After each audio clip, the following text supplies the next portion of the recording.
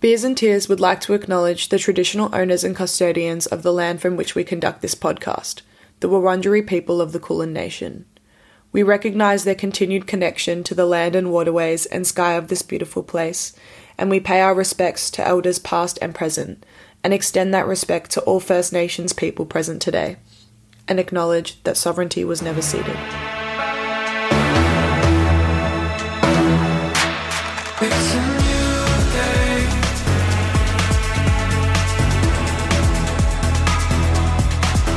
It's a new day. Hello everyone, welcome back to Beers and Tears. Today I'm joined with the Kite string Tangle. Hi, how are you today?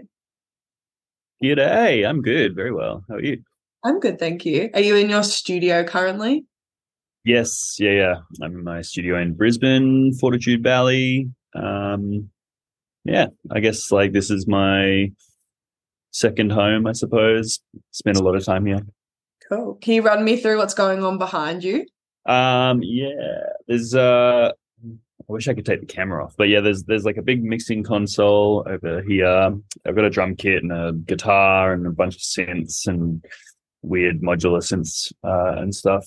But the whole like ethos of the studio is that everything's always plugged in and mic'd up and ready to go, so you can kind of have like as little interruption to the creative process as possible. So if you have an idea, you can just like get it down. You don't have to set anything up. You can just go. With the idea being that, the quicker you get ideas out, the better, because you kind of get in that flow state, and then any interruptions to that can kind of derail the whole thing. Cool. Well, to begin with, do you want to kind of just run me through the musical journey of the Kite string Tangle up until now, and I guess why you started creating music? Yeah, totally. I feel like it's a similar story for many people, many like bedroom producers, but essentially grew up in high school playing in bands like pop punk, playing Blink and stuff. And then got to a stage where we wanted to record our songs, and then so someone had to kind of draw the short straw and work out how to do that. And that was me and my band. And so then I went and studied at uni, studied pop music and audio engineering. And yeah, I kind of like was super into band music, but then the more I sort of recorded band music and realized all the fun and interesting things you could do with music once it was in the computer, that kind of that's when I started to really love production, I suppose, and branching out from those traditional sort of band sounds. And then, I was in another band, like more electronic leaning band for 5 years or so, and then started my own solo project, which is called the Kite string Tangle. And then, I released like one or two songs, and then it sort of kind of eclipsed any success that I'd had previously. And so that was pretty awesome, just like a quick rise for that project. And then, I guess it's been going on for almost 10 years now. This is releasing my third album later this year, hopefully. And I guess sonically, the journey has kind of gone, it's progressed. I would say it's still in the same wheelhouse somewhat, but it's definitely a bit more sort of club focused now, a bit more like harder hitting, whereas it started out being a bit more laid back and like sometimes slower influences like James Blake and like even Bon Iver and London Grammar, like the slower sort of electronic side, and just nice songwriting.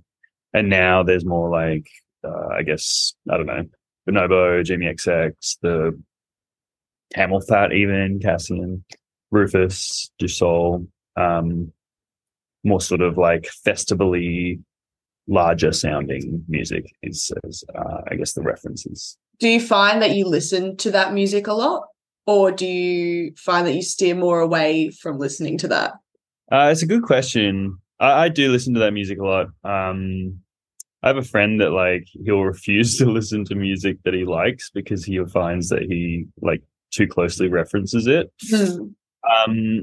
but I had this point where I was like, that what the music I was making was very different to the music I was listening to, but it wasn't intentional. Like it just was what was coming out or what I could do was just different to what I was listening to. And I don't know why. And I don't know if that's a good or bad thing. I still haven't decided. But like, I guess there was a more focused effort in the last, in this album or, all the songs I've been releasing this year to try and more closely align those two things.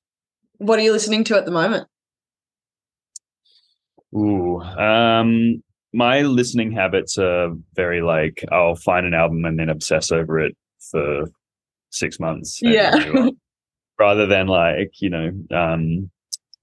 playlists and one single song where you don't know the artist, but I don't know. I'm very much an album guy still. I've been completely obsessed with this album by a band called Who Made Who. I don't know if you've ever heard of them. No. But it's just super interesting production, super interesting songwriting, and just a vibe. It's but like electronic, sort of very groovy and like you can get lost in it. Also a band called Weevil, similar thing. It's almost like a electronic but psychedelic tones, I guess. And Sick. again, really interesting production. Cool. You have a new song out called A New Day. Can you tell me a little bit about the creative process of this track and I guess any significant themes that you explored? You kind of said that vocally it was one that you like kept coming back to. Yeah, for sure. So I did something that I don't usually do for this album, which was like I found that the thing I'm best at and the thing that I enjoy most is the production. And then so I'd like write these instrumentals and then try and lay vocals down on top. But the problem was I was finding like I'd fall in love with these instrumentals and I really liked them and spent a lot of time with them, and then tried to put a vocal on it, but the vocal was never as good as I wanted it to be. And so like it sort of tainted the whole song and it made it really hard to put a vocal on it at the end for some reason. So I tried to flip it this time and I just wrote a whole bunch of songs, just vocals and lyrics and melodies pretty much. And then took the ones that I liked and then produced them because I found that it was easier to do it that way around. I would get something that I liked more often. And so this was one of those tracks that I wrote just the vocals for first. And then, just kept coming back to it because I really liked it. And I liked the fact that it was more positive, I suppose, and more like I have this theory that happy songs are harder to write. And so when you can write a happy song, then it's like, I don't know, better. Yeah. So lots of like themes of positivity and change. And I think like my previous stuff has been probably leaning more towards the depresso side. Not necessarily, but introspective. Yeah, totally. Cool. And sonically, I read that you used a sound called the conch that you quite enjoyed. I guess I was just wondering like what else you kind of played around with sonically with this new music, in comparison to the other stuff that you've written in the past. Yeah, I think in the past I have been less bound to I don't know, I was trying to make this record a lot more cohesive. And so I think I was a bit more conscious of the sounds I was using, the sonic palette and even the tempos and stuff. They're all a bit closer to one another, and like a lot of the sounds are definitely influenced from sort of more techno music, I guess. I spent a little bit of time in Berlin and got really obsessed with certain genres, subgenres of techno, and there was a lot of like head nods to, it's this music is far from techno, but it's there's some head nods to the sonics, I think. That was conscious. Cool. And prior to this track, you released an instrumental track. I'm gonna butcher the name. You tell me how to pronounce it. Euclidean. Euclidean. Okay, beautiful. Yeah. I guess you've maintained quite a unique and distinct artistic identity in a sense throughout the Kite String Tangle. How would you say you kind of like stay true to the vision that you want to create, but also like navigating pressures of being in the music industry and like releasing an instrumental track within your album, or like just doing something that's kind of not necessarily as mainstream in a sense? Yeah, that one's a hard one because I don't know. I feel like it's ever evolving, how people treat that stuff. Like there was a phase in my career where I did try to please the people around me, I think, or like try and do what I thought people wanted. But what I found was that stuff was never the stuff that went well anyway. And the things that did, resonate were not the things you expect. And so I think the lesson there for me was to just ignore all of those external pressures as best you can and just try and do something that you enjoy because, doing music and writing songs for yourself was how it all started. And that's what originally resonated with people. So it's weird because like once music becomes a business, it's like you're expected to apply business logic to it, but it doesn't really work because you don't pivot to consumer needs as a musician. Like consumers come to you to be led. They don't want you to change to what they want because I don't know. But yeah, so I guess in answer to your question, I try to ignore it as best as possible and just try to follow my nose and do something that I think is really cool and special. Because in the end, like I'm the one that's going to have to like play it for 10 years and stand by it and tell my kids this was a song your dad did or whatever. Yeah. And be proud of it. So I guess, yeah, that's what I try to do. Cool. And within, I guess, your whole musical journey, but also throughout the creation of this next batch of songs and this next album, was there like a pivotal moment for you, I guess, that like influenced your growth as an artist and your growth throughout creating this music now? Not greatly. I guess the pandemic was definitely an interesting time because my previous album came out in March 2020, which was like, the month that everything sort of got locked down, and it was so unfortunate, timing wise, and had to cancel the tour and whatever. And then just kind of had 3 years to kind of reflect and write new music and try to work out what this project is and what it's going to be and how it evolves. Because I guess it's different to starting a project, like a brand new project or a young project like this. You've got previous records to compare to, and so you're trying to like evolve and work out how to maintain your own interest and other people's as well. But yeah, I don't know. I guess there's always, life events and stuff going on as well, that inform that kind of thing. But I suppose it's being a solo project, it's always so closely tied to yourself as a person, in contrast to being in a band where you have to kind of be the average of everyone. And it's not tied to the identity of one singular person as much. Whereas with a solo project, it kind of is. So your influences tend to be a bit more direct. Yeah, totally. Your first release of this next lot of music was called First Fight. Can you kind of run me through this track a little bit? It's your first track in 3 years, and like why you decided that this was the one.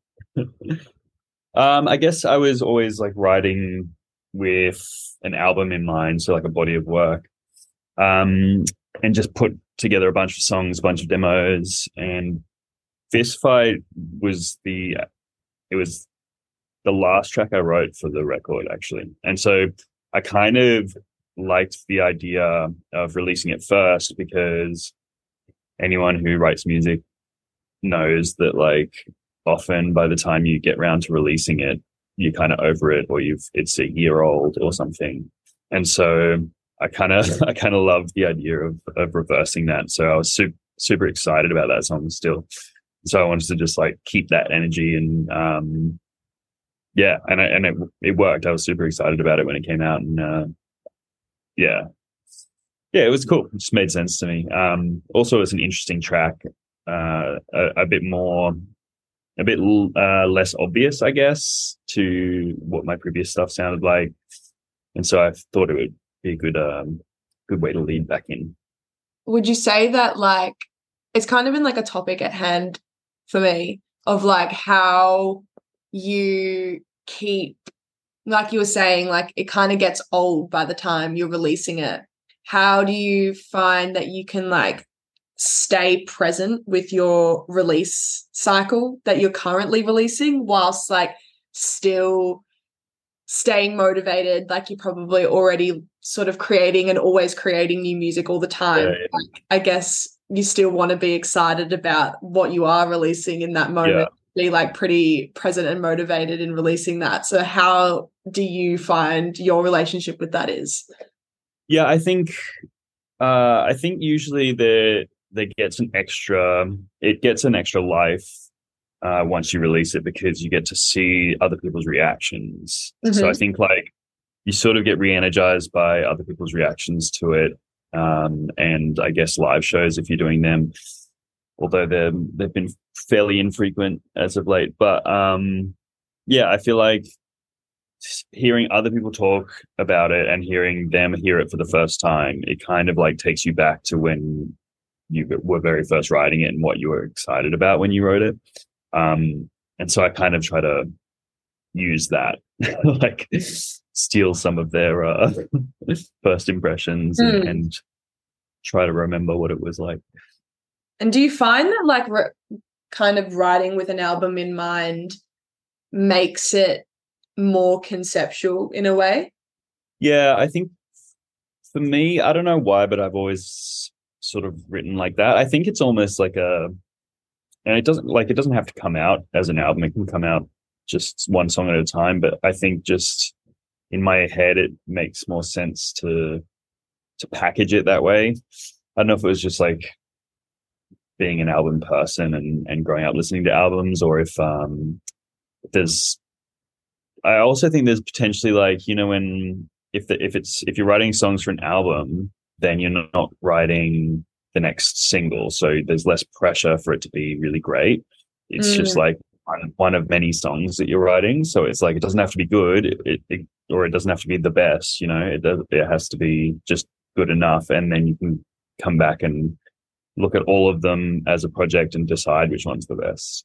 Yeah. Whereas you're writing one song at a time, then you have to be like, this is the best song, and this is what we're releasing next. And I don't know. So I Yeah. think it's almost like a cowardly way of writing songs. Yeah, well, because I was going to say, like, a lot of people kind of like come from the mindset of like, write every song like it's going to be your next Yeah. single or whatever. So much pressure though. Yeah, so you don't necessarily feel like you align with that. Like I understand why you would want to do that, but then also, sometimes things just want to be an instrumental track, or Yeah, sometimes totally. space for a journey. Like maybe you write something really epic, but it doesn't really have a place on radio, but maybe it's a cool opener for a live show or whatever it is. Yeah. So I think, and also I've written so many songs where like I'll start writing with one thing in mind and end up somewhere completely different. And if you're always trying to like bring it back to this one particular thing, then you won't have ended up where you ended up. Maybe it's a more consistent way to write that way, but I guess it's more adventurous, exploratory, Yeah, doing totally. less bound, I guess. Yeah. Awesome. And my final question is, you have played a number of live shows in the past. What does your live show look like, or what is your vision for this new live show with this new music? And what has been like a gig highlight for you, and also a gig horror story where things have gone a little bit wrong? Um, The live show for me has changed a bunch over time. I started out just doing it just myself. Then there was a point where I had like a three-piece band and a horn section and guest vocalists. And then the last few years has been just me and a drummer. And then as for this album, I'm not really sure. I'm sort of working that out at the moment, but I think I'm contemplating going back to just doing it solo and maybe leaning heavier into the lighting and visual element of the show. Nice. So that's where my head's currently at. Show highlights, I reckon. I mean, I know everyone in Australia always says Splendor, but it is kind of one of those things where, for me, that I've played it 2 times, and the first time I played it was really like the first time I saw thousands of people singing my lyrics to me, and that was like, I just remember that being like quite a like just crazy moment. Pinch yourself, like, what the hell is going on? This is real kind of moment. So I think that one's always really special. And a horror story, we played this show in Barcelona, Primavera, that festival, and I have this like redundant setup where you have like 2 computers. If one fails, then it switches over to the other one, so that you can avoid sort of thing, big messy breakdown. But someone had tripped over a cord somewhere and pulled the power to both of them. Oh no. Mid song, and so like the whole thing just sort of failed, and it took like 15 minutes to get it back up and running, and we only had like a 30-minute set, and it was just like a nightmare. Oh, chaos. So, and it was our only like show in that country, so it's like you never want to fly and have all this crew and equipment, and then just for it all to fall flat on its. But hey, that's live music. That's what we learn. Yeah. Awesome. Well, thank you so much for having a chat with me today. My pleasure. Thanks for having me. Where there's nothing left to say, no need for us to get